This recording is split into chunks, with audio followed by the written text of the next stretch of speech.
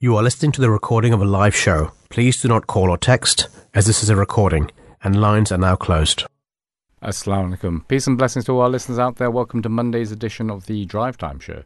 You're here live with myself, Talib Man, and Imam Imran Akram. And we're here, we're coming to you live from our studios in South London, in our Voice of Islam studios. And I'm sure all our live programs have expressed their condolences on the passing of Queen Elizabeth II.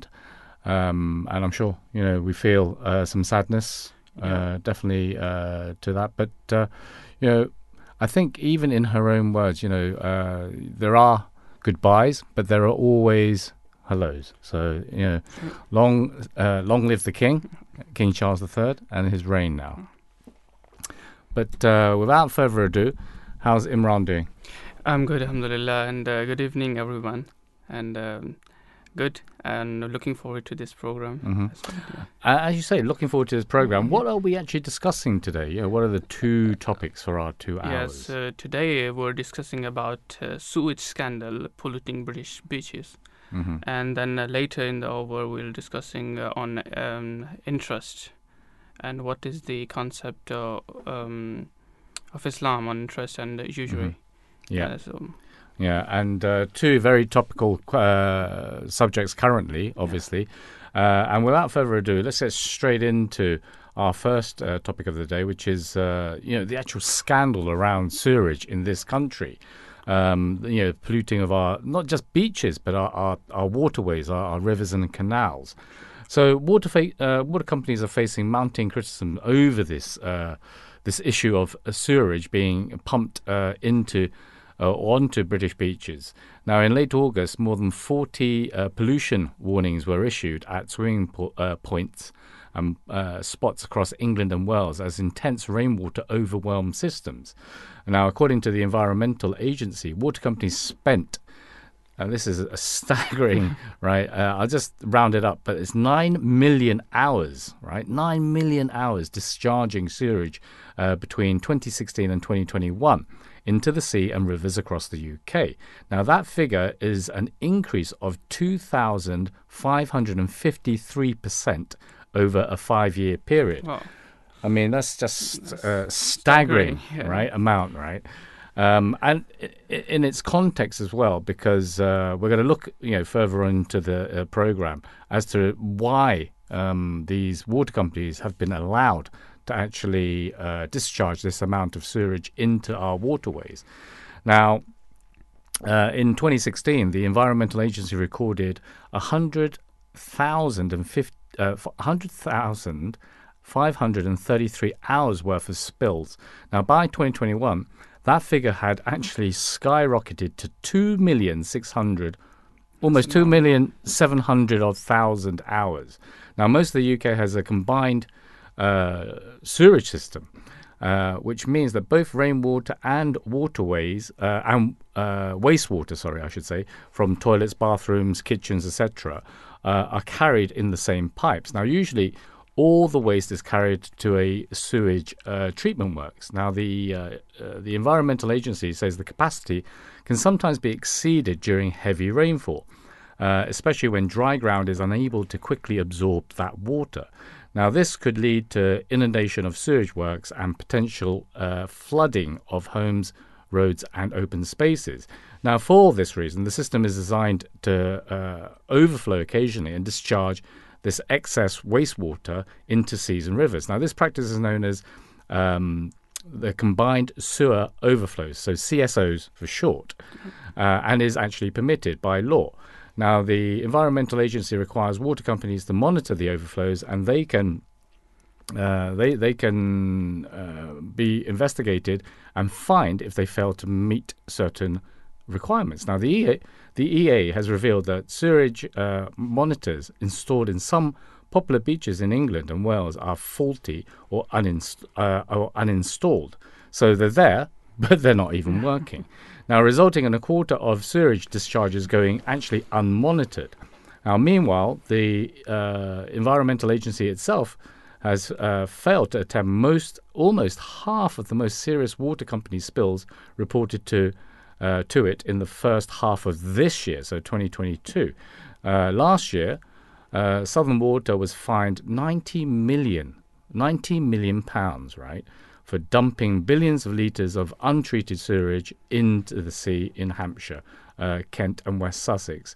And for us, who are living in London, I think it's only just a couple of weeks ago that the Thames, the southern portion of the Thames, had become black due to sewage discharge around about Deptford, that area. So, this problem isn't going away, and it's increasing. I mean, if we look, what does Islam teach us regarding this? So Islamic teaching provide humanity with the effective solution to today's environmental challenges. Islam has always emphasized on the importance of protecting the environment and conserving natural resources. So the Allah Almighty state in the Holy Quran, He created man, He taught him plain speech. The sun and the moon run their courses according to a fixed reckoning, and the stemless plants and the trees humbly submit to His will. And the heaven He has raised high and set up the measures, that you may not transgress the measures. So weighed all things with justice and fell not short of the measures. So this is the verse from chapter 55, verse number 4 to 10. So in this verse, as it mentioned above in this verse, the destroying environment over environment will be going against the commandment of the Holy Quran. Therefore, in Islam, protecting and looking after our environment is considered both a religious duty as well as a social duty. Mm-hmm. And there's another verse of the Holy Quran. Sorry, there's a saying of the Holy Prophet ﷺ in which he says that the word is sweet and green, and verily Allah has appointed you as a representative and trustee over it. And I just remember another saying of the Holy Prophet ﷺ in which he says, every one of you is a shepherd, and he's responsible for his flock. So this means that the surrounding nature, we are responsible of our surrounding environment, and we will be held responsible on the Day of Judgment. Yeah, So, I mean, you just look at the summer that we've had, and okay, the law provides, say for instance, if we look specifically at these discharges of sewage into the waterways and our beaches, that it's because of excessive rainwater, right? But where's the excessive rainwater been? Right, this summer. I mean, I don't know. Maybe I've been in a different UK, but this has been the hottest summer and the longest summer that we've had in a long time, as records have told us. Yeah, and actually, at the one point, they were declaring the drought. There is not exactly. Yeah, so where's this excessive rainwater? And we have had some flash flooding because of the rain recently, but to warrant over 2.7 million hours of discharge is just crazy. But to talk more about this, we're actually joined by our first guest, who is with us, and it's Mark Barrow. And Mark Barrow is from the organisation From Beneath British Waters. Peace be upon you, Mark. Thank you for joining us today on the Drive Time Show. Good afternoon, and first and foremost, thank you for having me on. Yeah, no, I mean, it's a terrible situation that we find ourselves in the sense that, all this sewage going into not just the beaches, but the canal, our waterways. And I was just relating some figures to our viewers out there, so that currently, over 2.7 million hours worth of discharge. And that the Environmental Agency is only just being able to record maybe even half of those incidents.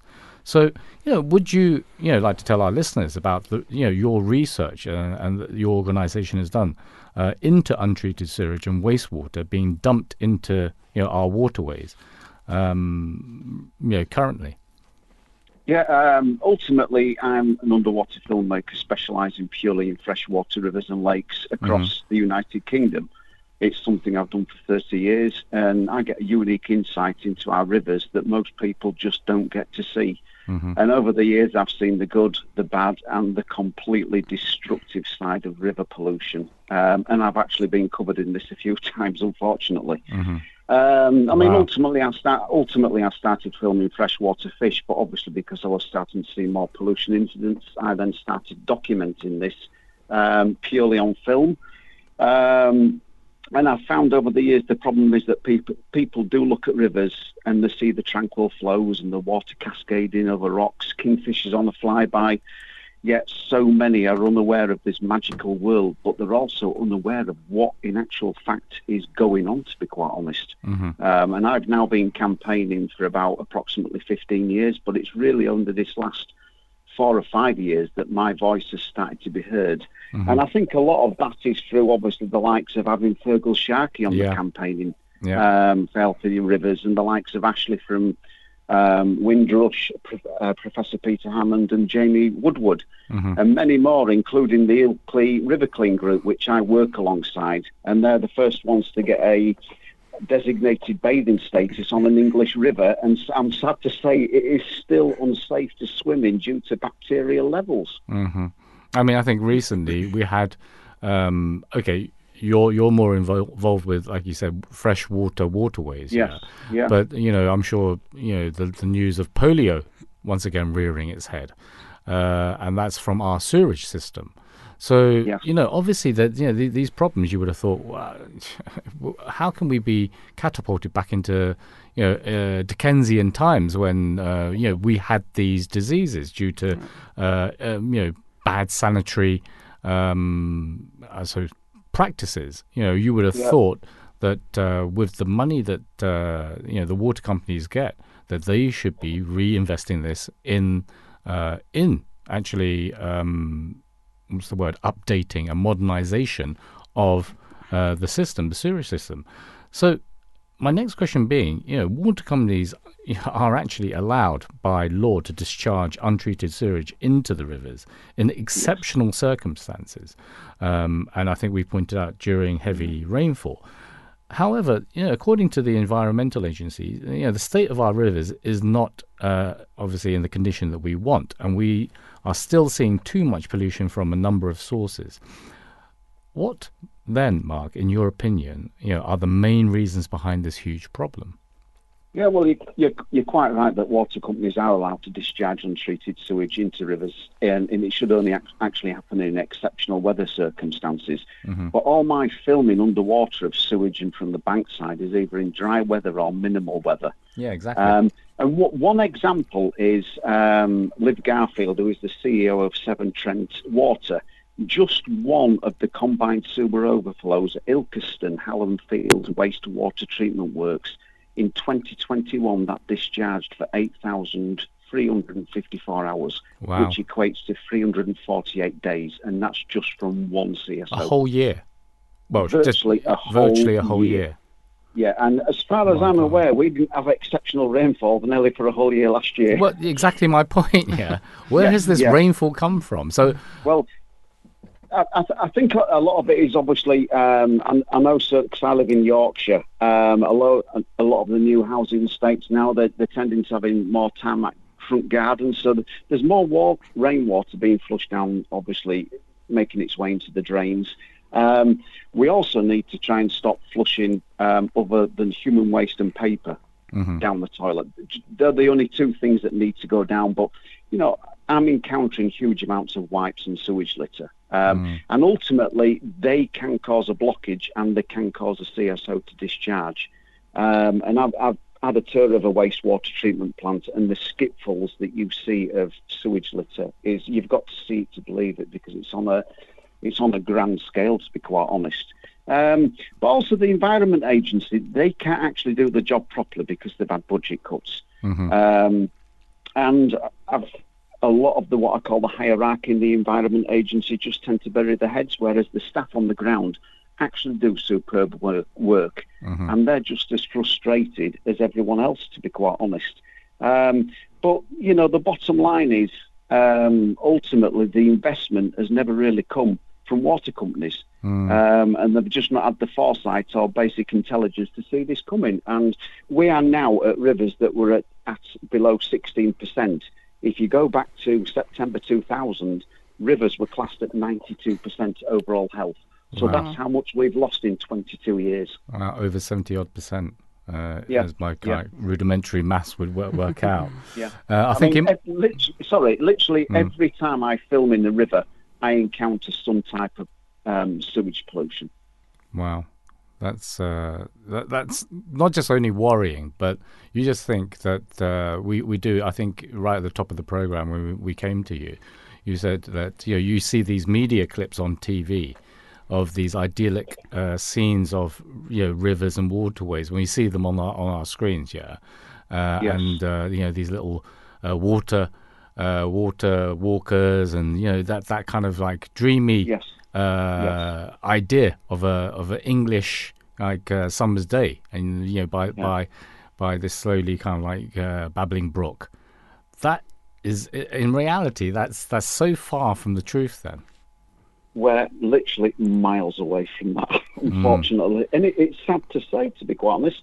And fresh water, it's one of our most precious resources. We need it to survive, and this is unfortunately how it's being treated on a daily basis. I think Imran's got a question for you, Mark.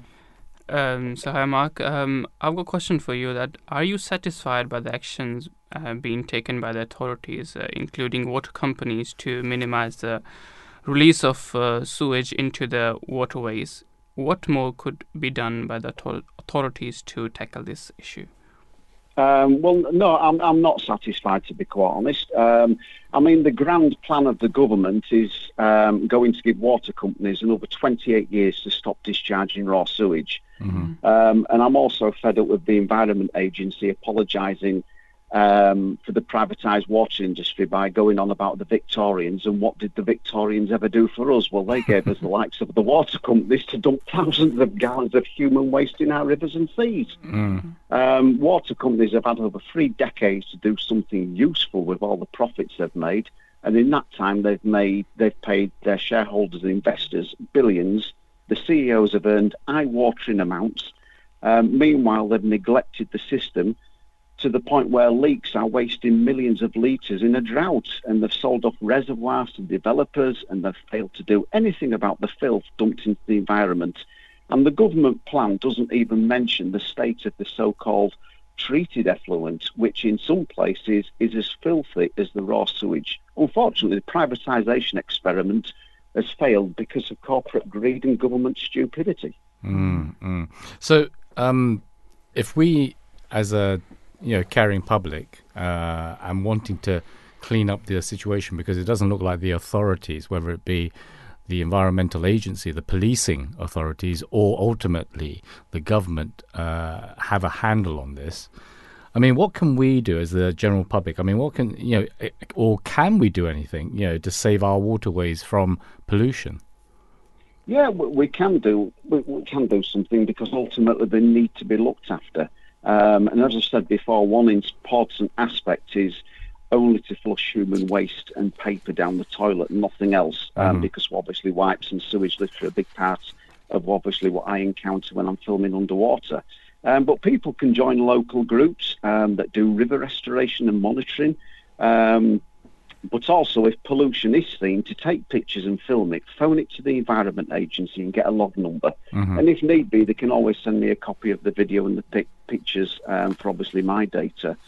Another aspect which I would love to get involved with your listeners is I do film presentations on weekends around Yorkshire free of charge throughout the winter, and show various filming of fish and rivers, but also pollution, and explain why rivers are so important, the value and some of the most idyllic films of fish, and what we can all do to help. So obviously, if any of your listeners are interested in this, I'd be more than happy, because it would be fantastic to get more people coming together as one greater voice, if I'm honest. Yeah, no, totally, Mark. That's the whole point of us here at Drive Time Show and ultimate Voice of Islam is to see the problems that we have in society, and if we, as a collective, can actually address that, power, basically power to the truth, really.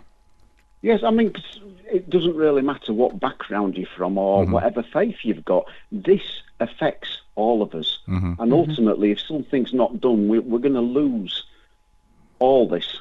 Yeah, and it's going to take years and years to recover, because it only takes one major pollution incident to completely kill a river off for years. Wow. Okay, Mark. Well, with that salutary note, thank you. Thank you for joining us today on the Drive Time Show. It's been a pleasure talking to you, and really kind of like underlying the problem that our waterways are facing. No, thanks very much this afternoon. Appreciate it. Thank you. Have a good day, Mark. Bye. 0208 687 7878 or tweet us at Voice of Islam UK. And I think Mark was right, obviously. And in fact, we actually have an Insta story that we've put out there. And we've asked actually on our Insta story, are British beaches clean enough? And what are the percentages? Do you know? I'm afraid. Right, okay. Not to worry. I've got the percentages here. So it's basically a yes or a no, okay? So the question was, are our British beaches clean enough? And you, the listeners, have responded by saying 17% said yes. And, rudimentary maths would dictate 83% of you have said no. Wow. And, you can imagine, right, Imran? You're going down to the seaside, and then you're swimming along, and then you have raw sewage floating around. It's just disturbing scene. I've seen a couple of the Twitter videos as well, and you can see the black and you can see the raw sewage. I mean, it's disturbing. For marine life and for sea life, I mean, it's going to ruin everything. Yeah, exactly. I mean, I think Mark just said then, if you were to have one major incidence of sewage coming into the into a river, it takes that river 30 odd years to come back, and so basically that's a death for that river. And not only a death for the river, but you think all the wildlife which is associated to that river, and it's not just the fish, it's not it's the whole bio hemisphere that it's around there. And if we look at health risks, swimmers are warned to stay away from untreated sewage as it's discharged, obviously.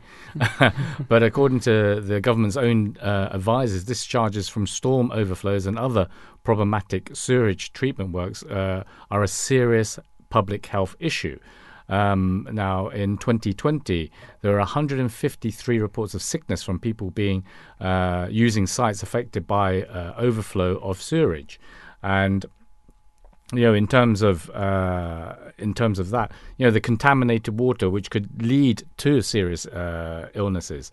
Risks include gastrointestinal illnesses, stomach bugs, which may cause diarrhea or vomiting, as well as respiratory, skin, ear, and eye infections.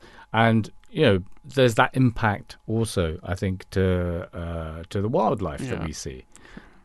But in terms of if we look at Islam once again, Imran, what can we say about this?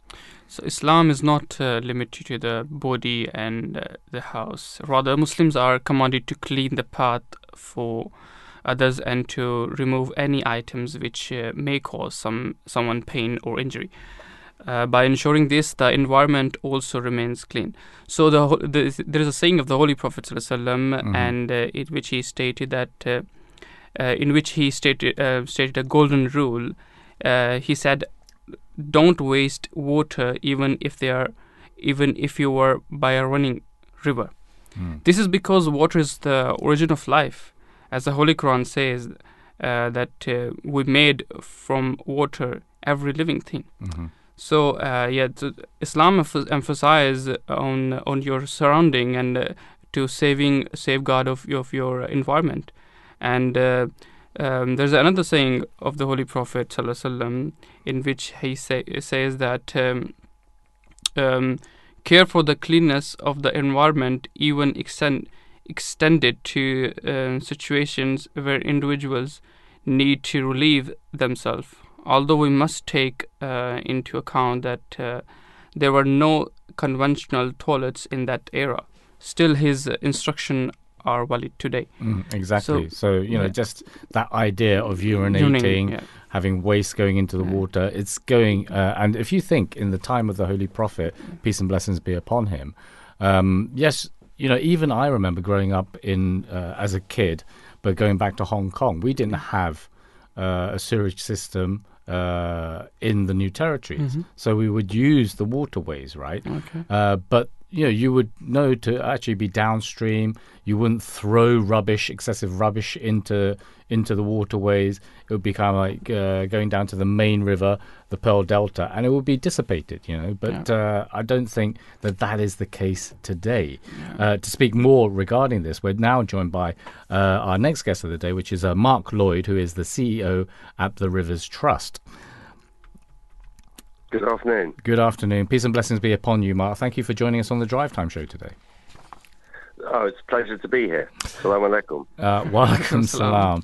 So, we're talking about a very, very big issue, right? This the pollution of our rivers and our beaches, and it's actually permitted by the government, unfortunately. Now, can you just tell our listeners and myself, briefly about your organisation and how you actually work for the cleaner waterways in this country? Yeah, sure. I mean, the Rivers Trust network is really a network of local organisations which have sprung up from groups of people who are really worried about the condition of their local river, and they've done something about it by forming charities at a regional scale, and we now have 60 local trusts across the UK and Ireland. So the Rivers Trust is the umbrella body for all of them, and they're all dedicated to restoring healthy rivers. We have a particular focus on restoring nature-based solutions, because rivers are really a product of their whole catchment area. So we're focused on trying to restore healthy soils, planting more trees, restoring wetlands. I mean, we've lost 90% of the wetlands in this country, and they're really important for processing pollution and providing habitat, and also sorting out the rivers themselves, getting rid of dams and weirs, which prevent the rivers functioning naturally. So we're very focused on data and doing some advocacy to government, but really about collaborating, getting all the parties together in a particular river catchment, getting them to work together to try and find solutions to the many problems facing our rivers. Mm-hmm. I think Imran's got a question for you here, Mark. Hi, Mark. Hi there. Hi. Very recently, pollution warnings for dozens of beaches in England and Wales were issued after water companies discharged untreated sewage and wastewater into the sea. In your opinion, what are the major reasons behind this? Well, in this country, we have something called a combined sewage system. So it means that all the water that runs off, roads and pavements and roofs and all other hard surfaces goes into the same pipe that everything from our toilets and sinks goes into from our houses. Mm-hmm. So when it rains, all of that water rushes off those surfaces and fills up the pipes. And really, they only have one way to go, which is out into a river or into the sea, because there's a limited capacity in the pipe, and there's also a limited capacity at sewage treatment works to process all that water which is mixed up with sewage. So really, there's a fundamental problem with the way that we've designed our sewage system, and if we could go back 300 years, we would not design it this way. Mm-hmm. And when we designed it, we didn't have such a large area of hard surfaces, but that's grown up over the years without us increasing the capacity of the sewerage system. So really, it's a sort of fundamental problem with the sewerage system and also the amount of hard surfaces that we have everywhere in society. So, Mark, I mean, I'm going to chuck a question out at you. Okay, you're from the Rivers Trust, but in terms of the water companies, how hard would it be for them then to actually come up with a alternative system. Because the waterways, say for instance, the system to take away the sewage and the water, kind of rainwater, the channels are there. I wouldn't say it would be an easy job, but to replace that and have a dual system.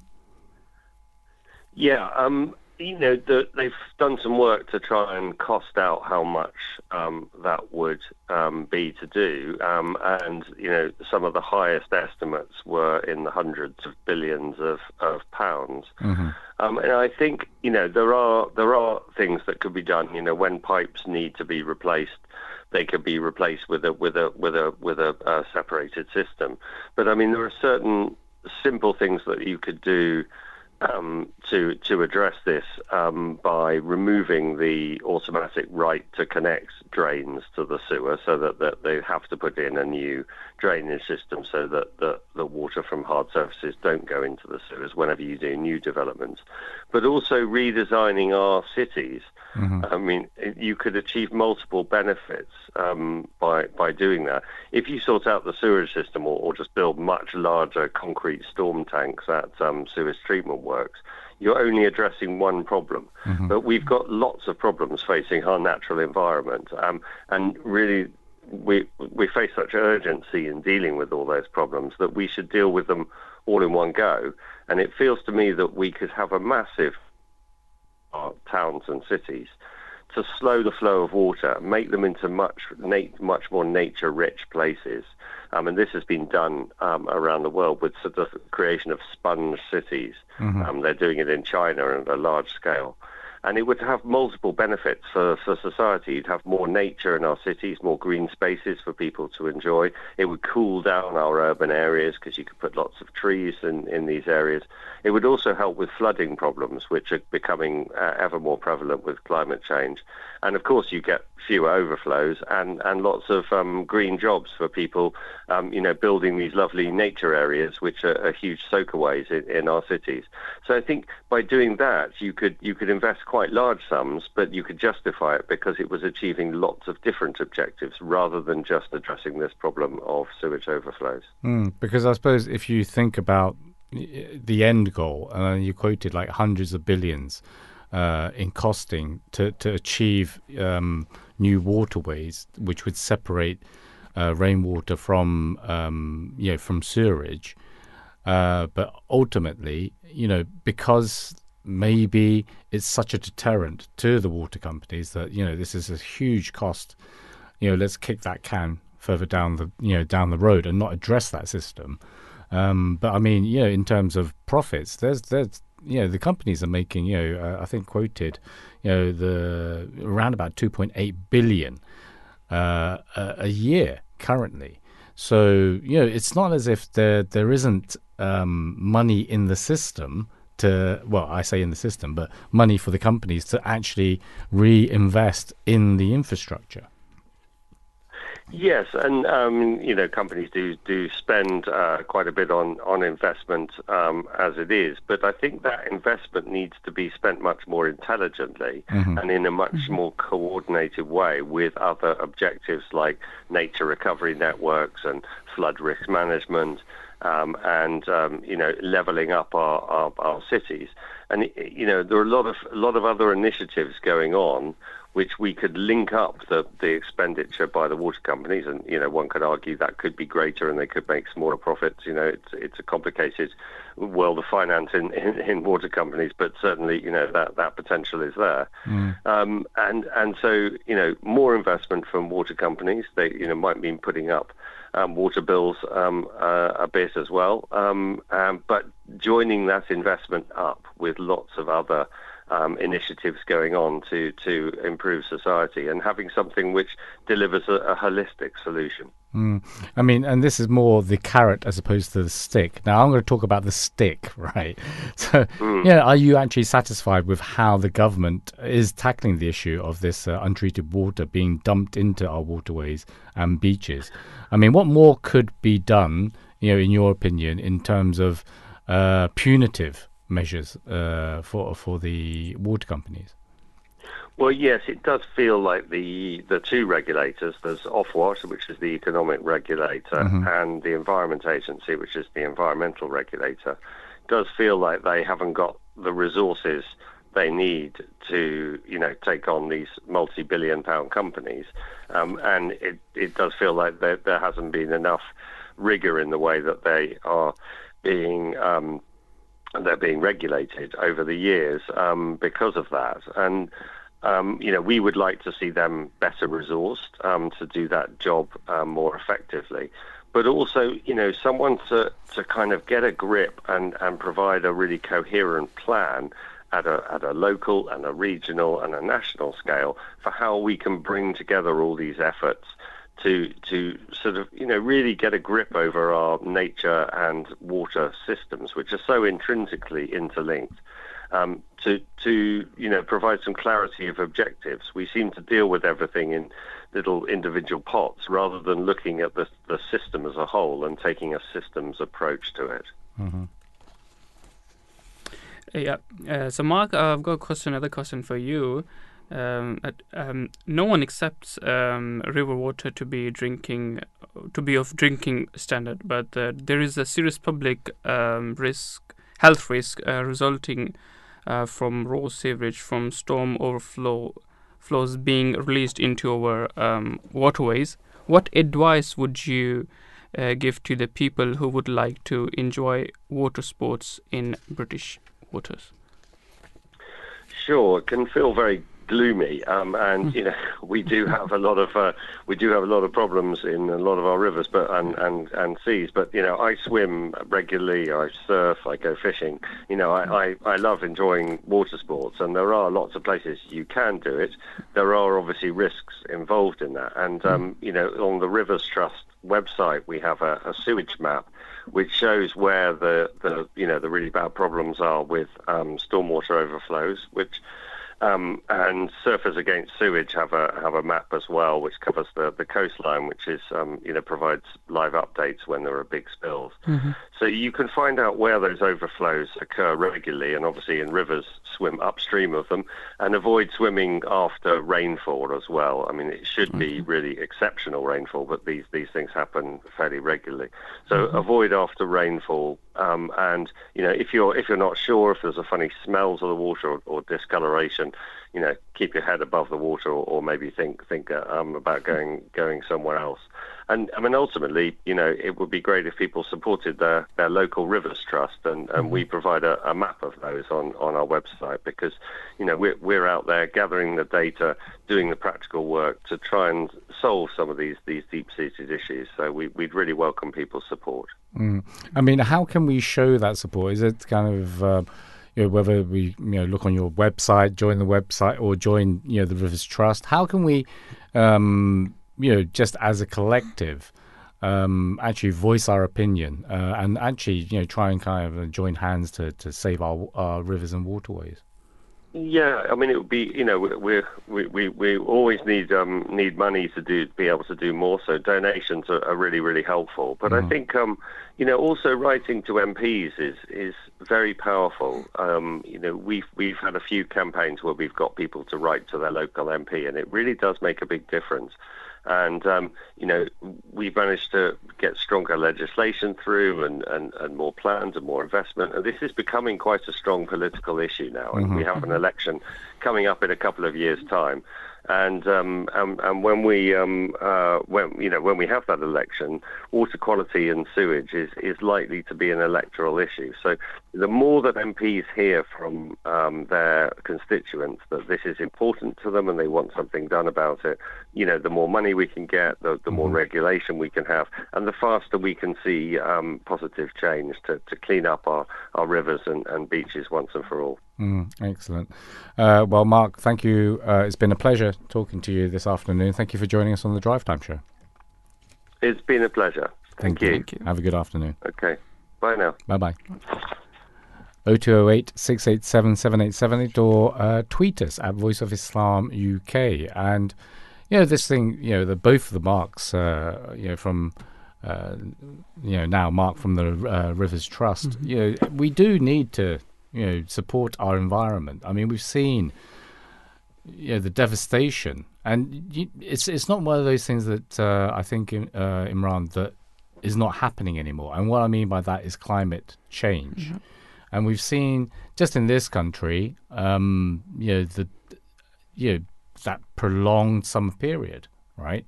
And we feel it in the sense that, oh my God, we've got a couple of nights of, it's really uncomfortable to sleep in, right? But if we look further afield, you look at Pakistan, due to the glacial melt that is occurring there because of climate change, a third of the country is underwater now. Yeah, I mean, yes, you're right, and it's really affecting our planet. And look at the high temperature we faced in this season in the UK. I mean, it was mind-boggling. I've never seen something like that. And obviously, it's affecting other parts of the world. And we need to focus more. Need to more focus on this issue. I mean, and that's the problem, because the industrial world as we know it is paying a certain price in terms of climatic change. Say here in the UK, we're seeing these prolonged periods of heat during the summertime where we've not seen it before. In Europe, we saw temperatures exceeding. I mean, I've never seen a temperature hit almost 40 degrees in the UK, right? But in parts of Europe, all through the summertime, you had protracted periods of time where you're hitting in the 40s.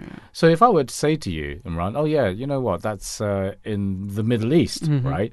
You wouldn't bat an eyelid. But if I would say to you, yeah, that's in France, right? That's in Greece. That's in Spain. These Mediterranean countries. And it's not just the heat, but obviously what comes with the heat. And what came with the heat was, forest fires. And they became uncontrollable. Same with here in the UK. But I think I'm kind of like digressing really. I'm going on to more kind of climate change. But if we... And one of the if I bring it back to just say, for instance, in the UK, and we're talking about the sewage system, we need to remember, and I think Mark said 300 years ago, right? So our system was designed back in time of back in the Roman times. So it was just a case of the foundation, or let's say the blueprint was already there. Let's just put better materials, right? Better kind of like ways and means of transporting the sewerage to the seas, to the rivers. But there was never any idea of having, say, for instance, what Mark was saying, an overall picture of how your city should be developed. So this idea of sponge cities, and having these green areas within cities, you can only imagine it must be a better way to live anyway, right? And plus, that's helping you and the environment together. But if we look at the actual history of the sewer system since, for most of human civilization, sanitation was managed in a dry form. When people visited a latrine, their waste ended up in a drainage pit below a cesspit, or a cesspit, I should say, nearby. Now, this all changed about 150 years ago in the Victorian era. When the water closet arrived, toilet waste no longer filled a pit that someone had to empty. It magically disappeared with a pull of a chain. Hence the UCWC, the water closet, right? So London's water use in 1850 nearly doubled in 6 years as waste was carried through the rudimentary sewers and open drains into the Thames. 2 years later, in 1858, the effect of these raw sewage discharges was fully felt during the Great Stink, when the Thames was so odorous it forced Parliament to stop meeting due to that smell. Some would say Parliament stinks anyway, but it hasn't changed much. The solution came from the engineer Sir Joseph Bazalgette, who designed an integrated sewer system to carry untreated waste and rainwater from across London further down the Thames, where it was dumped via two outfalls. Now, this was one of the largest engineering works of the time, with over 1,100 miles of street sewers 82 miles of mains, sewers, and 4 pumping stations installed. Direct river outflows were later replaced by sewage treatment plants. Ever since, we have been trying to patch and alter a system that continues to age and be overwhelmed. And once again, we're here at the Voice of Islam. So, we try and look at things from an Islamic viewpoint. I mean, are there any, kind of like pointers there for us, Imran? Yeah, so according to Islam, humans are entrusted to look after the earth. It is our duty to repair and protect it, as the Holy Quran says. Verily, we have made all that is on the earth as an ornament for it, that we may try them as to which of them is best in conduct. This is from chapter 18, verse 8.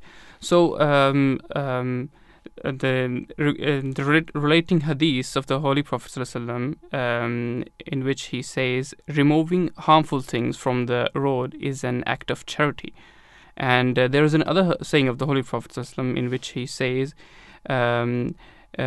to conserve energy. He said, turn off the lamps if you want to lay down, close your doors, tie the mouths of your water skins, and cover the food and drink. So from this we know that Islam really teaches us to safeguard our surrounding and environment. And the waste of energy is like in our country and all over the world is one of the biggest problem of the environment crisis. Exactly. It's just being so wasteful, and it just adds to the problem, really. If everyone, and sometimes I think we feel that actually these problems or these issues that we have are just too huge and overwhelming for us to actually change anything, right? Because if you think, oh, you know what, we've had this system for 150 years, right? It was designed then. How are we supposed to ever change it? And I can understand that, you've got a city on top of all these sewers and this whole system, right? So how are you supposed to get to it? How are you supposed to renew it? But, we live in the 21st century now. There must be a way. And, okay, it's a bit, the saying, the horse is already bolted comes to my mind as to the fact that, since the privatization of water companies, the level of investment that they've put back into the system has decreased, right? Yeah. So, I think Mark was quoting, they've had these estimates of 100 billion to replace these water systems. But, you don't approach, from my opinion, that kind of project, right, that infrastructure project straight away. Yeah. You don't say, right, okay, we're going to do that. It's going to cost 100 billion and we're going to do... if, say, for instance, from the point of privatization, the water companies had, just done a little bit, right? So, say for instance, you have a grand scheme of, okay, over 20 years, we will replace the whole of the water system, right? The whole of the sewage system. But we're not going to do it overnight. It's going to be over 20 years. So each year we're going to put so much, like let's put, $1 billion, half our profits into that, right? So even then, okay, maybe you haven't achieved that 100 billion. But over 20 years, you've put 20 billion back into the system. So that at least the system is 20 billion pound worth of investment better off than it is today. I mean, you're absolutely right.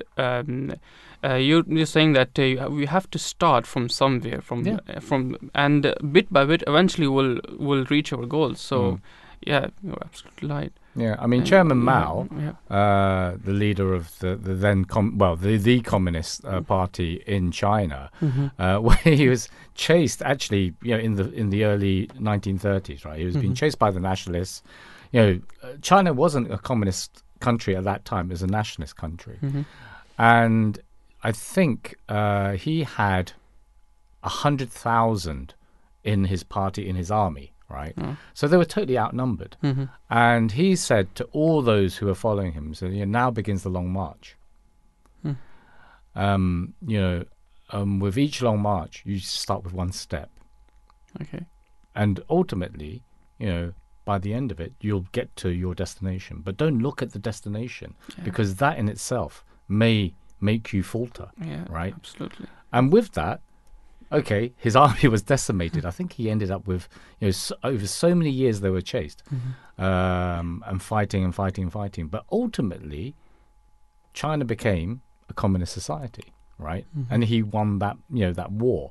So, in relating that to our listeners out there, we might think that, okay, maybe we can't, the problem is just too big now, right? We can't solve that problem. But, if we all were to collectively, just do something simple, write to your MP and say, look, you know what, the state of our waterways is disgusting, right? This is not just hurting ourselves, this is hurting the environment, this is where we live, this is where my children are going to be, our future generations, what are we doing to our world, really? And, try and make a change in that way. Yeah. I mean, are there any, if we look at it, even the other countries have actually complained regarding the quality. And if we just have a quick look at how the data shows, the data shows that water quality in the British seas and rivers is worse than most European countries. Wow. 2021 European data on bathing water quality finds that across the EU member states, 85% of coastal and river bathing sites have excellent water quality in terms of bacteria, pollution and sewage presence. Austria, Croatia, Greece boast even cleaner waters, with 95% of bathing sites ranked excellent in 2021. In the same year, data issued by DEFRA showed that just 70% of the UK's 419 bathing sites were considered excellent. Just 5 European countries, Albania, Estonia, Hungary, Poland and Slovakia, have worse water quality than in Britain.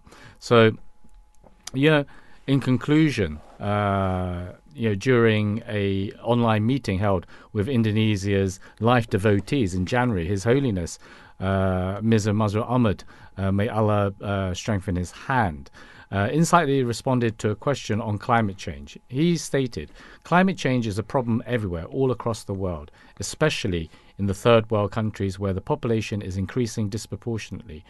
Just to accommodate the increased population, nations are developing new residential areas, and because of this, forests are being cut, and this deforestation is a major cause of climate change. So you have to be very particular that whenever one tree is cut, 2 trees should be planted in return.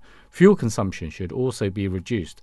Now, people have become so lazy that if they want to go from one place to the other and the distance is only 100 yards or 200 yards, instead of walking to that place, they use their motorbike or car. In this way, pollution is increasing. There are so many other factors which are also causing pollution and climate change. So we have to be very careful, although we cannot say that because of the fear of climate change we should not have children.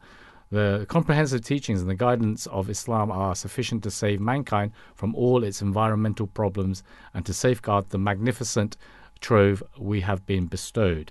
So with that, we're going to finish the first hour. Here is the 5 o'clock news. You are listening to the recording of a live show. Please do not call or text, as this is a recording, and lines are now closed. Assalamu alaikum. Peace and blessings to our listeners out there. Welcome back to the Monday's edition of the Drive Time Show. You're here live with myself, Talib Man, and Imam Imran Akram. And so we've just finished our first hour talking about the really kind of disgusting situation, actually, which is with us regarding our rivers, waterways, and the raw sewerage that is being pumped in there.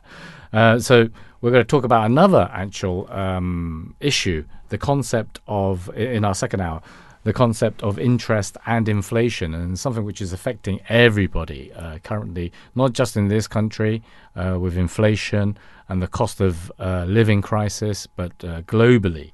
And if I just play you an audio clip to start off with, it gives you a bit of a foundation as to where we're going with this.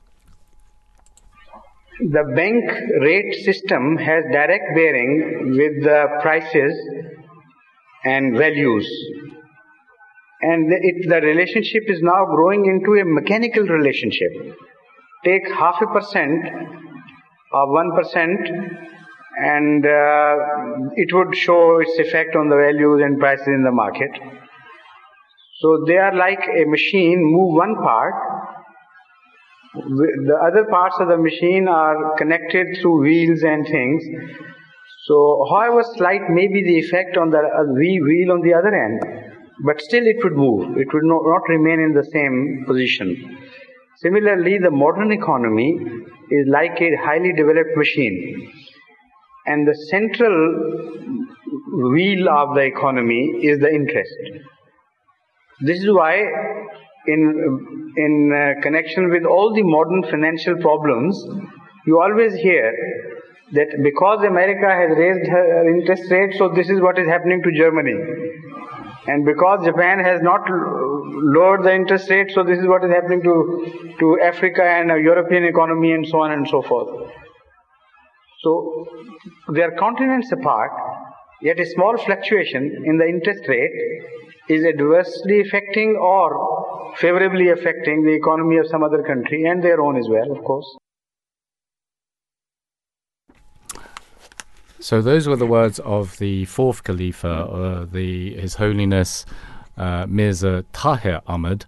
May Allah be pleased with him. And we hear the terms interest rates and inflation so frequently these days, and they're always these words come out more and more frequently during times of economic hardship.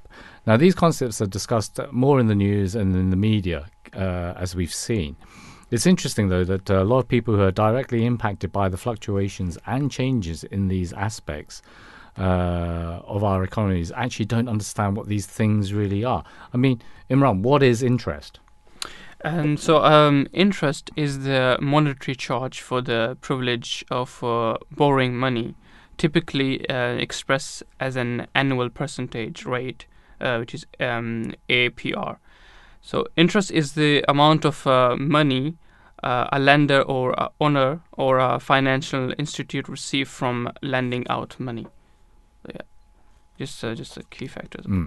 So the key factors affecting interest rates include the inflation rate, length of time the money is actually borrowed, liquidity, the liquidity being how easy it is to actually get that money, and the risk of default. Now, interest is an ancient practice. However, social norms from the ancient Middle Eastern civilizations to medieval times regarded charging interest on loans as a kind of sin, and we know this in Islam. Yeah. Now, this was due in part because loans were made to people in need, and there was no product other than money being made in the act of loaning assets with interest. Now, the logic applied by the Bank of England is that the higher interest rates, or the higher the interest rates, make it more expensive for money to borrow, for people, I should say, to borrow money. And so they are actually encouraged to save. Now, the result of this is that overall people will tend to spend less, save more. If people spend less on goods and services overall, then the price of those things tend to rise more slowly. Slower price rises mean a lower rate of inflation. Inflation is calculated by the Office of National Statistics, the ONS, every month. And they do this by recording the cost of over 700 things that people regularly buy. The basket includes everyday things like bread, a bus ticket, but it also includes much larger items like a car and a holiday. Now, the price of this basket tells us the overall price level, the CPI. To calculate the rate of inflation, the cost of this basket is compared with that the same basket of goods a year ago. The change in the price level over the year is the rate of inflation.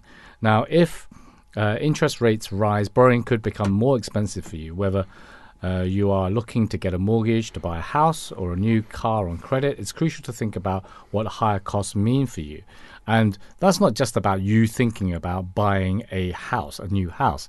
You could have a mortgage currently. Yeah. So we know that bank base rates have been at zero for the past, as long as I can remember, until recently. So currently we're looking at, I think, a rate of inflation of definitely over 10%, maybe about 10.6% from the last I heard.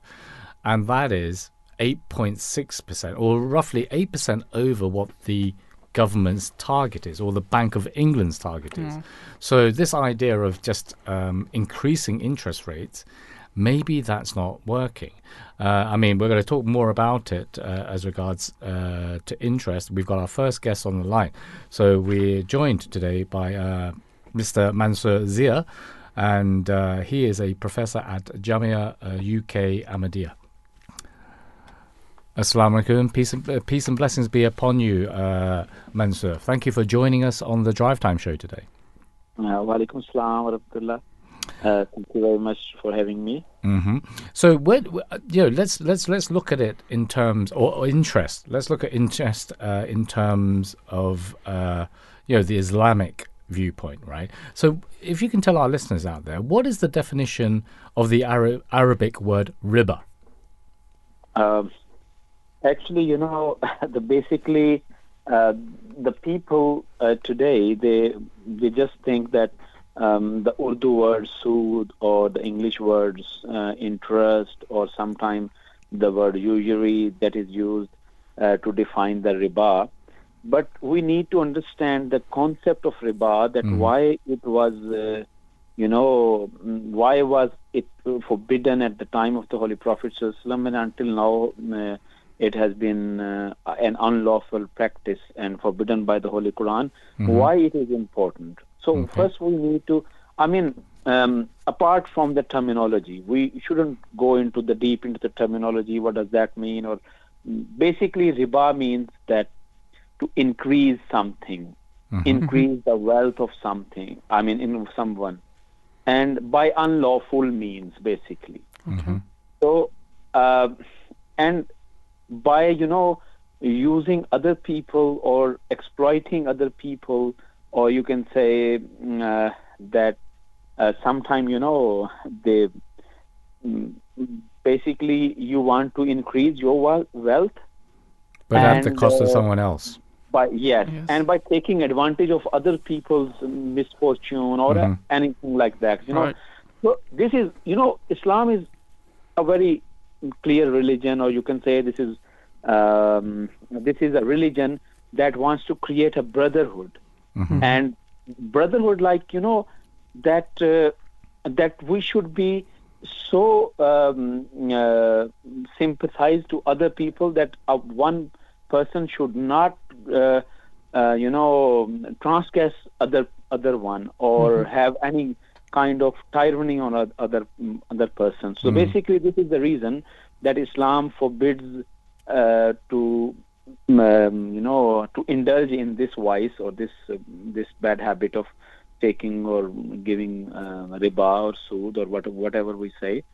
So the basic thing is that create a society that is peaceful, and a society that is that is not basically unethical in any way, or immoral in any way. So now let's have a look that what was the time of the Holy Prophet ﷺ was the definition of riba. Okay.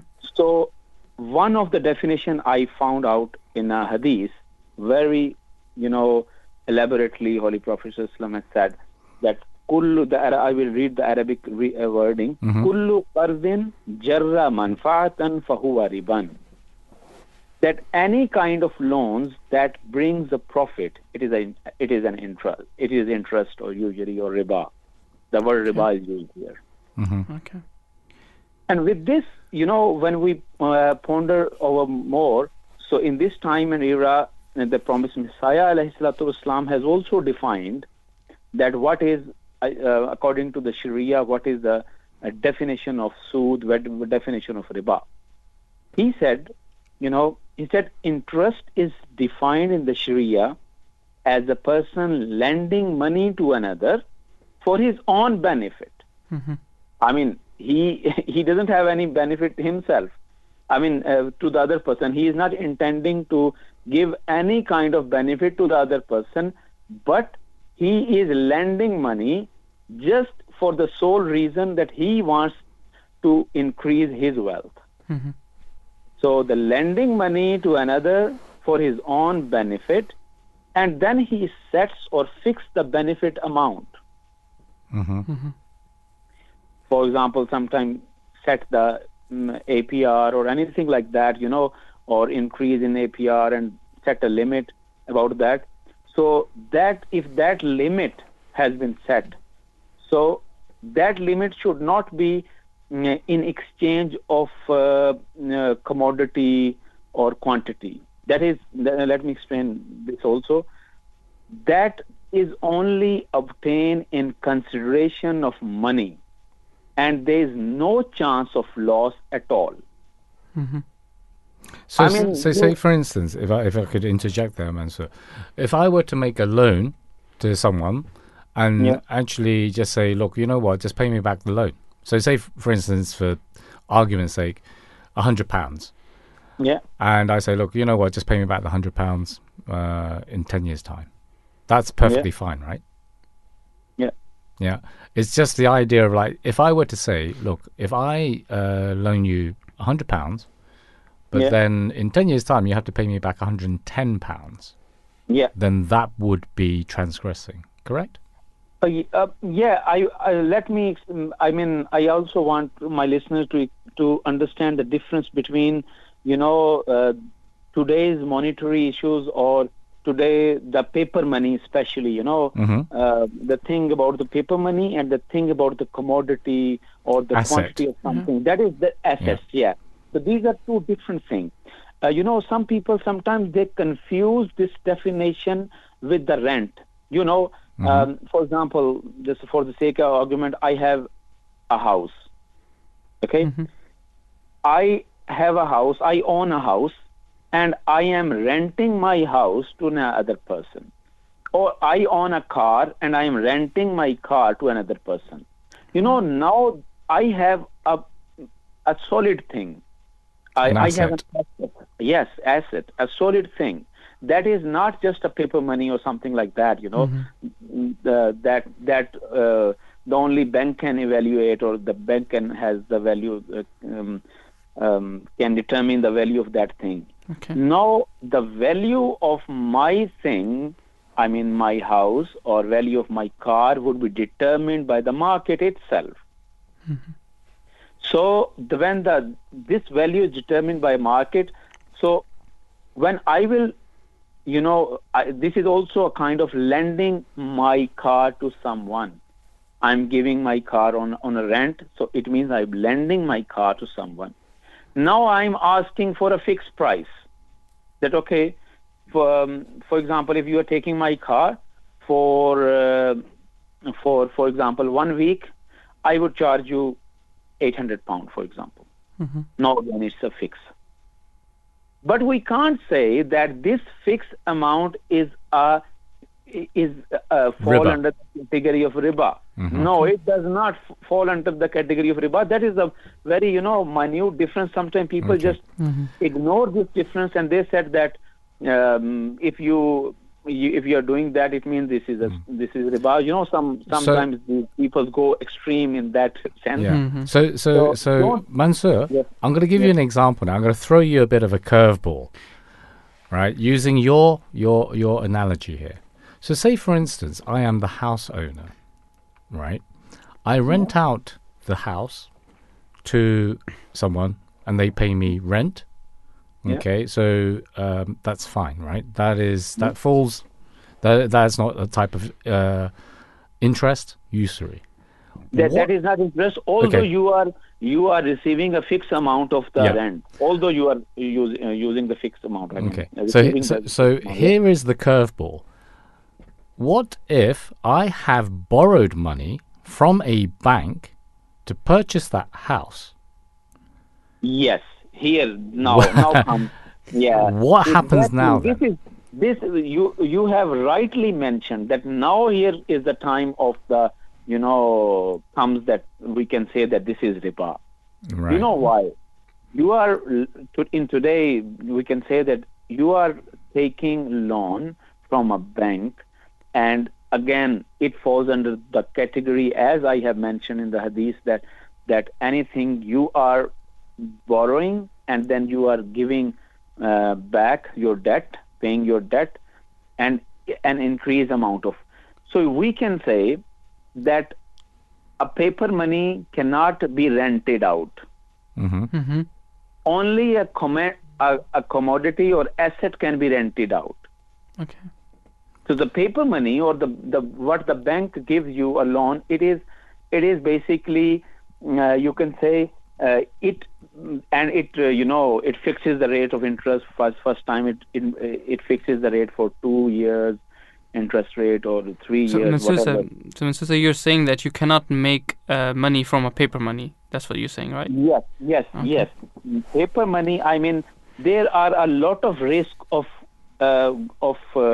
involving riba or this interest in paper money. So we need to avoid that, and that is clearly falls under the category of riba, because if we take loan from the bank and then we return it, and that is totally a riba thing.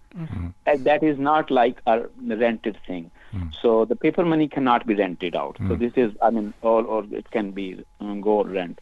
So this is, I want my listener to just listen to these, I mean, very minute things and just differentiate between it. That no, I think you've made that very, very clear, Mansoor.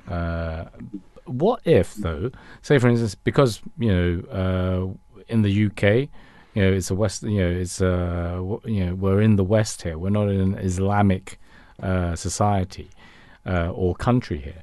So the use of interest in banks and financial organizations is commonplace over here.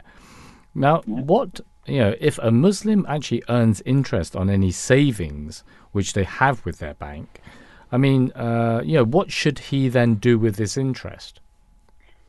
First of all, I mean, you have rightly, mentioned this question. There is a prophecy by the Holy Prophet sallallahu alaihi wasallam that once the Messenger of Allah sallallahu alaihi wasallam has said that a time will come when people, I mean, every one of them will consume usury, or they will consume this interest or riba. So the people asked that O Holy Prophet sallallahu alaihi wasallam, that even the believers, so they will also consume usury.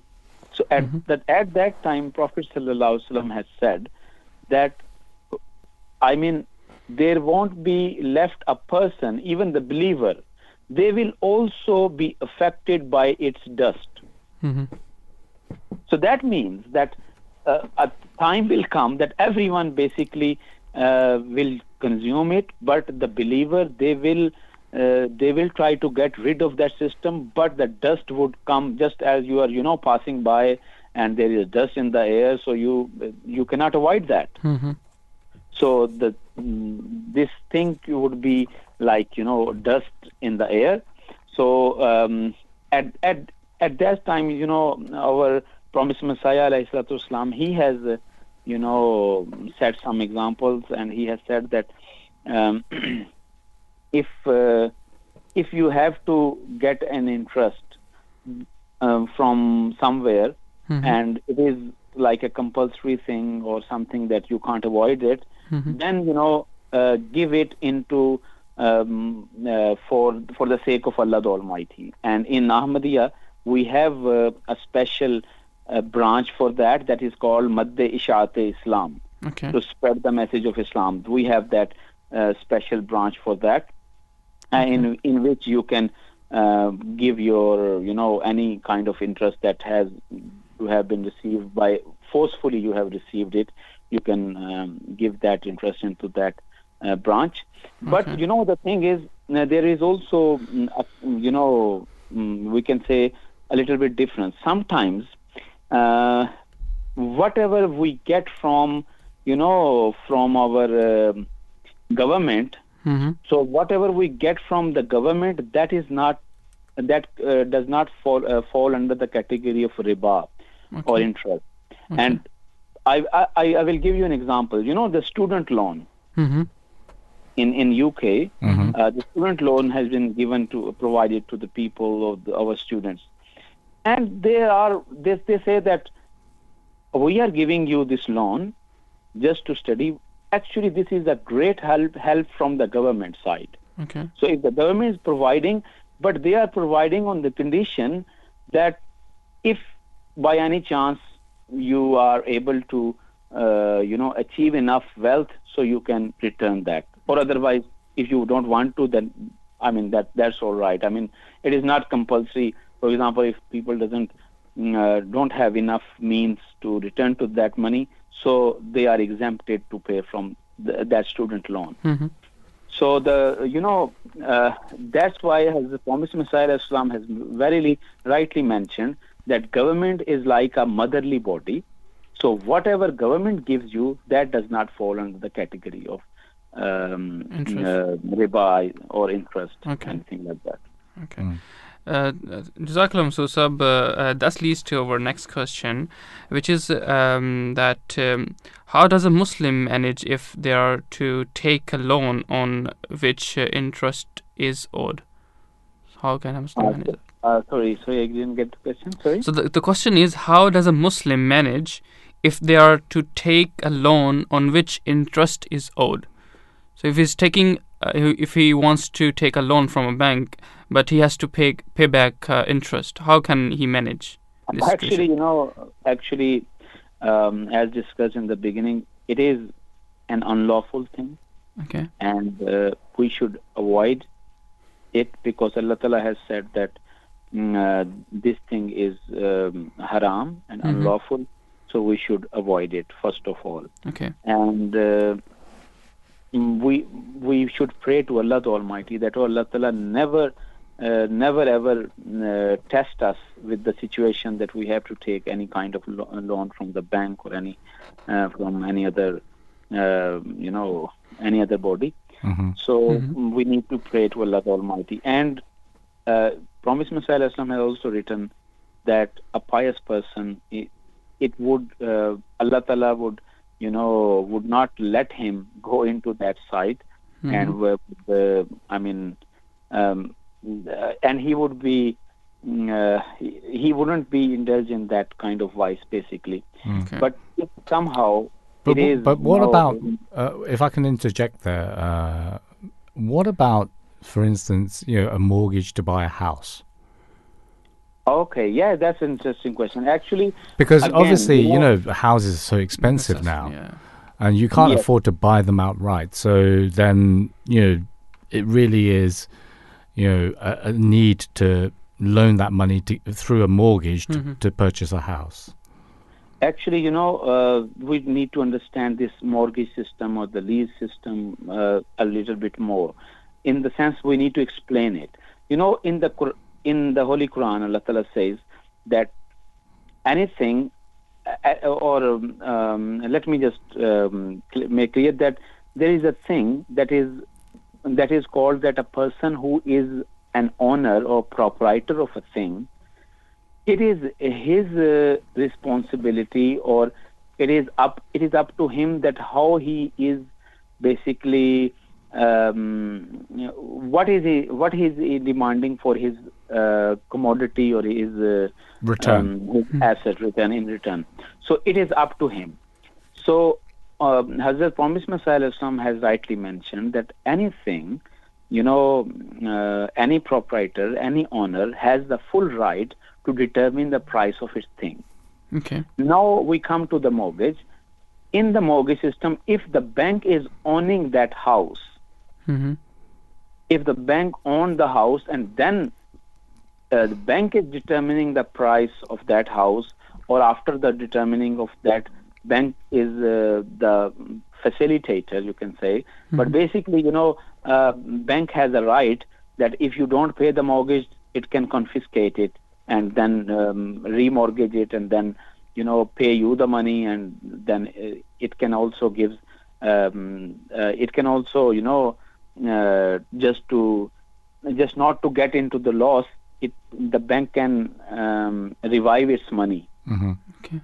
So in this case, mortgage is a kind of you can say bank is the owner of the house, And you are the bank is tenant. saying- Yes, you are a tenant, and bank is saying it is my duty, or it is my right to determine the price, or Okay. whenever if you want to buy this house today, for example, the house, for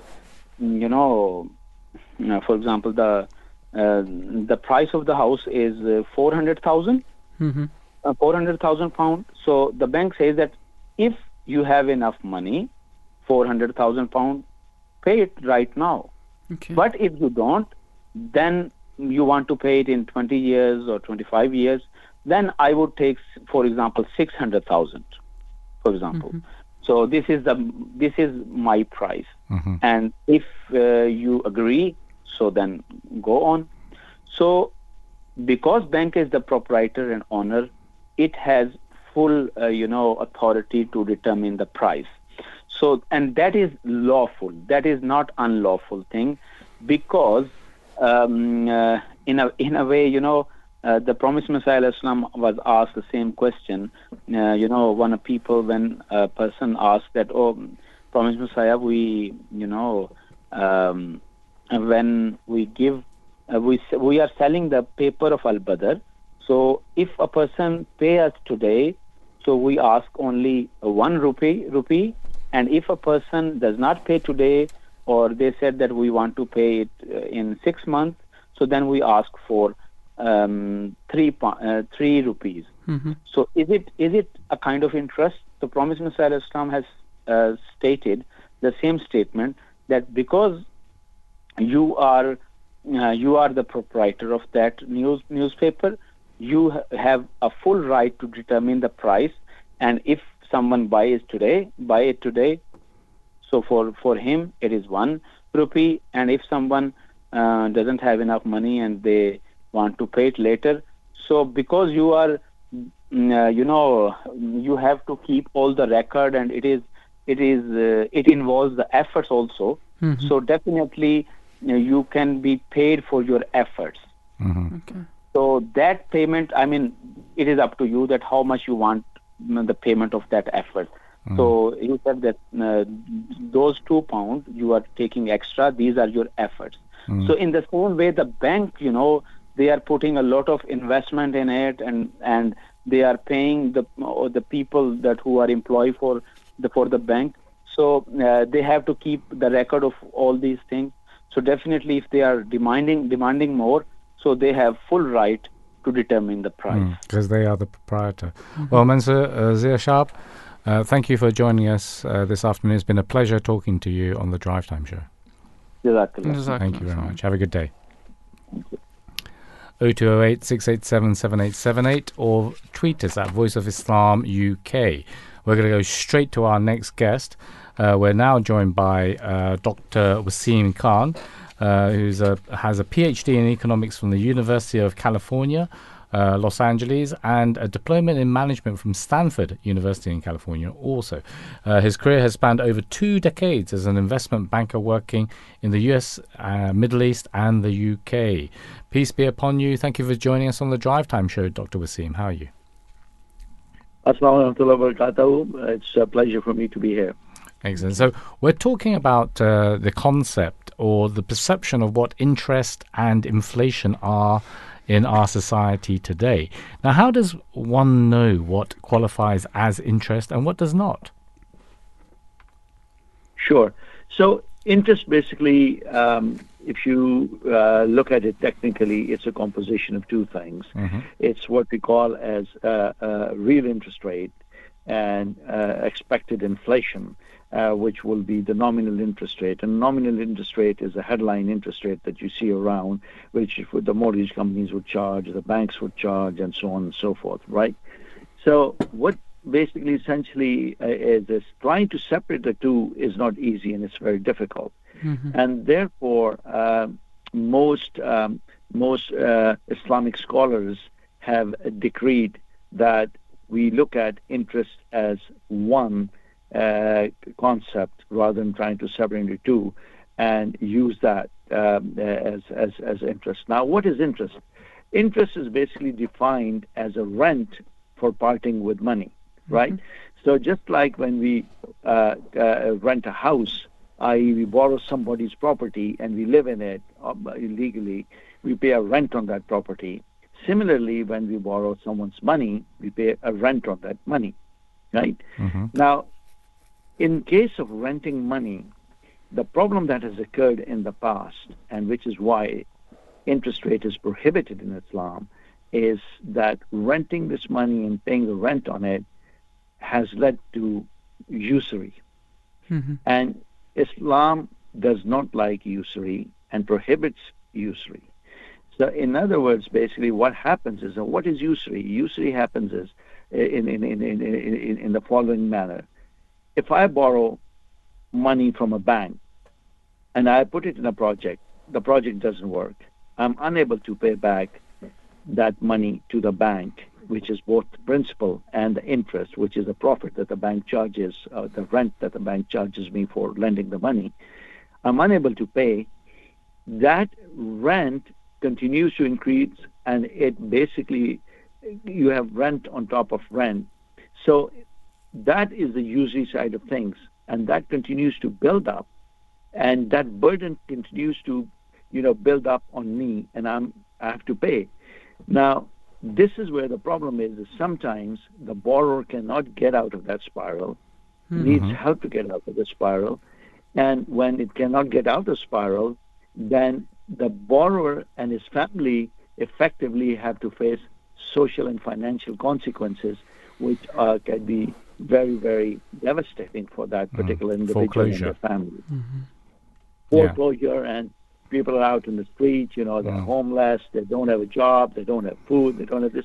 So all kinds of negative issues that you can think of can happen to that person.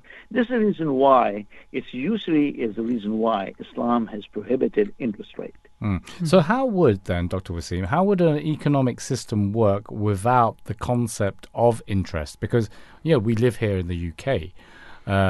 You've studied in the US. So, those financial those financial markets are based on interest. Sure. So, essentially, here's the thing. The current economic system that we see either in the U.S. or the U.K. or Europe or everywhere in the world, this is a financial system that's based on interest rates. And this is a financial system that has evolved over the centuries into what it is today. It's not risk-proof. There are risks in it, and we continue to see those risks come up every 8 to 10 years.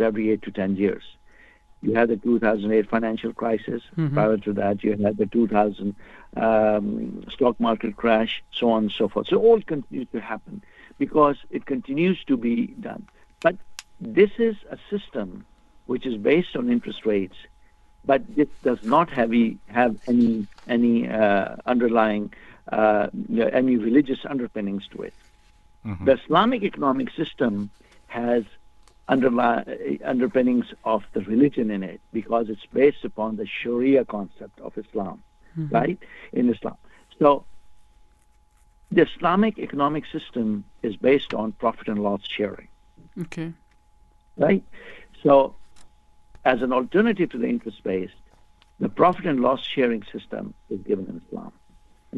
So if I am the agent or I am the worker and you are the financier, you and I agree upon a particular project where I do all the labor, you provide the financing for that. And you and I agree on it before we start the project, that any profit that we generate from this project, I will take, say, for example, 40% as remuneration for my services, for my hard work, and you as a financier, you get 60% of the profit. But if there's a loss, and this is important to understand, if there's a loss, the loss is borne by the parties based upon the contribution of the capital. So if you have provided 100% of the capital, you bear that loss on the capital of 100%, whereas I bear the loss of not being remunerated for my hard work, for my sweat, and for my time that I've spent on it. So then, therefore, it's actually quite an equitable solution then. It's a very equitable solution as far as that is concerned, right? Now, when we go into that project, you and I have to do the due diligence to make sure that we make this as a success. Otherwise, you know that the consequences will not be nice. In modern banking, they also do the same thing. When banks lend you money, be it a mortgage or be it as a financing for a particular equity financing for a particular project or something like that, they do the due diligence. They will make sure that this is a project that's going to be viable, because they don't want to end up in a situation where you go through courts and stuff like that, right? And you also try to do the same thing. So everyone does the due diligence. Now, if everything goes fine and everything is hunky-dory, obviously you share the profit. In that sense, sharing the profit basically means that, you pay back the principal and the interest on that to the bank, and whatever is left you keep. But in the case of a loss, the bank's not going to sit there and say, fine, I take my lumps and I will bear all the loss on the capital. No, the bank will come up after you and say, okay, when we signed this project, remember, you signed a collateral to back this loan. And the collateral was your property, or the collateral was your land, or the collateral was your bank account. We need that now. So that is when people cannot pay their mortgage, the house gets repossessed. Imran? So that's the difference between the Islamic and the conventional system. Okay, Jazakallah. So I have a question for you. We have recently seen the emergence of Islamic banking in the Western world.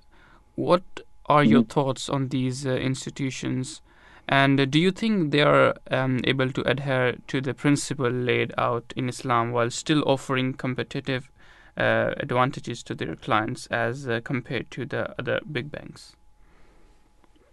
So, unfortunately, there's a huge gap between the theory and the practice of Islamic finance for several reasons. One reason, obviously, is that we do not live in an Islamic economic system. So for Islamic finance, which is a part of an economic system, for Islamic finance to function and flourish, you need to have an underlying economic system which is based on the principles of Islamic finance or Sharia-based principles. So trying to run an Islamic bank in a conventional system is like to push a square peg in a hole. It's very difficult. Yeah, it's very difficult to do that. Now, a couple of the reasons why it is obvious is that, first of all, you do not have at this stage an Islamic financial system that's developed enough to have standard principles. So, because Islam as a guidance, if you look at the Quran and the Sunnah as a guidance, it's subject to interpretation. So that interpretation of our Far East Muslim brothers is, in certain areas, I'm talking about finance here, not other issues, but finance, it's somewhat different than our brothers in the Middle East. And on certain issues, they do not see eye to eye. Now, 20 years ago, when I first ventured into Islamic banking, the gap was huge between the two. But over the years, that gap has narrowed, but still there's a gap. So certain things that would be allowed in, for example, in Islamic finance in Malaysia, which is one of the more advanced in terms of Islamic finance. So some of the things that they would allow, they're a bit on the liberal side, those things will be prohibited in the Middle East. Because in the Middle East, the Egyptian school of thought prevails in terms of what Islamic finance or what the underlying Sharia principles ought to be applied and the way they should be interpreted. The second thing is jurisprudence. So in the case of a dispute in Islamic banking, so if there's a dispute between a client and the bank, it will go to the conventional court because you do not have Islamic courts to rule on that. The third element is people. People that work in Islamic banking. A lot of people that work in Islamic banking are not even Muslims. As I said earlier on, Islamic finance, Islamic banking is underpinned by religion. You have to understand the principles of the religion, right? And while non-Muslims can understand the principles of religion, yet to be able to work in that industry, you have to believe in those principles, because then only you can act according to those rules and regulations, those principles, right? Mm-hmm. Most of the people that currently work in Islamic finance are non-Muslims. These are the people that have come in from conventional banks because they saw an opportunity with slightly higher pays in Islamic finance. Mm-hmm. And what they've done is they brought in the services and the products from the conventional banks, changed the names of a few things, which we call as putting a green wrapper around it, Mm-hmm. and presented it to the general public as Islamic. Okay. So an example of that is, instead of calling it interest rates on a loan or on a mortgage, they'll say markup. Mm-hmm. There's no difference in the underlying. It's just the semantics, right? It's just a different name. It's the same It's thing, just but it's just different a different name. Just rename the thing. Yeah. Exactly. So by calling it markup and not an interest rate, you are putting a green wrapper around that thing, right? Mm-hmm. And then you're presenting it Islamic, and it's not Islamic. I mean, we have seen the system, for example, in Pakistan go Islamic overnight. During the 70s, Mm-hmm. it's never functioned as Islamic on Islamic principles. You just call it different names. Mm. So the training of the people, the understanding of the people as to how these what they understand about Islamic finance is very critical, because at the end of the day, it is not the machine, it is the man behind the machine that matters. Right. Exactly. Well, Dr. Waseem, always a pleasure talking to you, and an education, I should say. So thank you very much for joining us this afternoon on the Drive Time Show. Well, thank you very much. It's been a pleasure. It's always a pleasure, and never a chore to speak to you, Dr. Waseem. Thank you so much. Yeah. Yeah. Have a good day. 0208 78, sorry, I should say 028 687 7878, or tweet us at Voice of Islam UK. I mean, the words that Dr. Waseem so eloquently put is just that actually these ideas, I think, Imran, of Islamic banking and it working currently is just really a disclaimer. It's just calling the same thing, interest.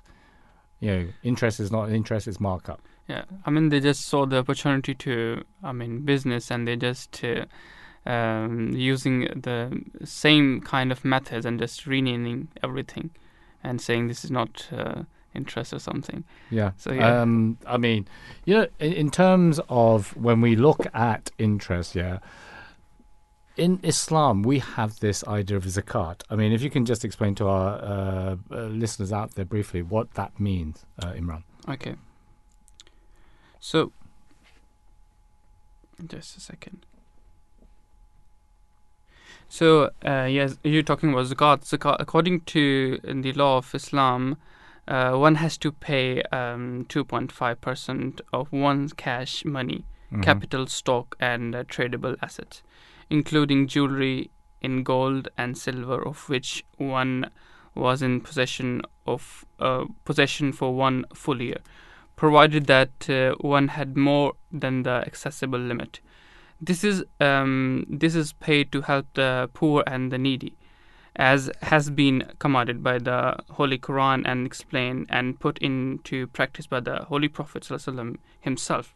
And so this is the main concept of zakat. Yeah. And just for our listeners out there, if you think about that, that's your asset wealth. It's 2.5% of your asset wealth. So whether it be in the times of the Holy Prophet, peace and blessings be upon him, women. I mean, not just women. If you had jewelry, that would be one of your assets. Yeah. In modern day, we would look at your total asset base, which would be maybe the house that you live in, maybe the car that you drive. So it's all these things. And even, we have stocks and shares now. Yeah. They are a form of asset. So if you actually think about that, this is what, and, to put it in context of what we are experiencing now, this cost of living crisis, it's not really affecting the rich, because the rich can afford to pay 2,500 capped fuel bills, right? Okay. It's those who are on the other end of the scale, who are on the minimum wage, who are having to go to food banks to feed their children and feed their families, right? Even though they are working, who will, in this winter time, have to actually go out to keep warm, right? If we actually had this allocation of wealth from the wealthy to the poor, then would it not be more of an equitable society? Obviously, I mean, you placed it very beautifully that Islam provides that system through that we can accommodate our brothers who are in very need of very basic requirement of the life. So that's how Islam basically, through zakat, Islam provide that system to accommodate our brothers. And we were joined actually to speak more about this by our last guest of the afternoon, Mubarak Malik, who is a geologist with a specialization in oil exploration. In fact, he's a retired geologist. Peace and blessings be upon you, Mubarak Saab. Thank you for joining us this afternoon on the Drive Time Show. Yeah, thank you very much. Assalamu alaikum. So, we know that the Holy Quran lays great emphasis on this concept of zakat and when it becomes due. Now, can you just briefly explain, the purpose behind this concept? I mean, we touched on it briefly, but yeah. Yeah, the zakat is not just a teaching, but an act of worship in Islam. It provides a system of a revenue collection which is then used to improve the economic conditions and general welfare of society. It promotes circulation of wealth by way of creating employment and trade opportunities, while preventing hoarding. The system of zakat is not only compassionate in nature, but has an inbuilt, as I understand, mechanism to enhance prosperity. Islam teaches us that paying zakat is an essential step towards purifying one's wealth. So, on that, the purification of one's wealth, I mean, can you just elaborate? How does, paying this 2.5% on your asset wealth purify the rest of your wealth? Yeah, you're quite a good question. You know that it is a part of our belief that everything belongs to Allah. Right. And whatever we possess contains a share of those who happen to be less fortunate. And we are only holding it as a trust. So once we have given their share, say by way of paying zakat, our remaining wealth and assets are deemed purified. So the term purifying wealth, as I understand, can be understood as an expression to describe that we have fulfilled our duty as per Allah's instructions to assist mankind. Okay, so Jazakallah Malik Sahab for answering that. My next question to you is when calculating zakat, what sort of exemptions can be applied and on what basis? Yeah, there are generally two types of possessions one can have. One is called internal possessions like money and jewelries, and the other are externals like livestock, farm produce, trading activities, and so on. So the basis of exemptions actually depend on three main things. One is the quantity, that is how much number or weight that particular thing is, to check the limits, because there are certain limits. Zakat is payable only above certain limits, so to check the limits. And elapsed time. Elapsed time is something that how long that commodity remains unused, which is required that it should at least be a year unused. And the availability of it, that means that commodity should be in possession of the person, not out of possession or loaned out to someone. So these are the main three things that are required to work it out. And I can give you some example. For instance, gold has a limit of 87 gram. I see. So 87 means that up to 87 gram, I will say just less than 87 gram, is exempt from zakat. Okay. Similarly, silver is 620 gram. 619 gram is exempt, but once it reaches to 620 or gold reaches to 87 gram, then on the entire gold or entire silver, this zakat is payable at a rate of 2.5. And the money has been calculated, even though there has been a discussion among the scholars, but most agree that if somebody has a money, then it should be equivalent to the current value of 87 gram of gold, which is currently about 4,500 pounds. Mm-hmm.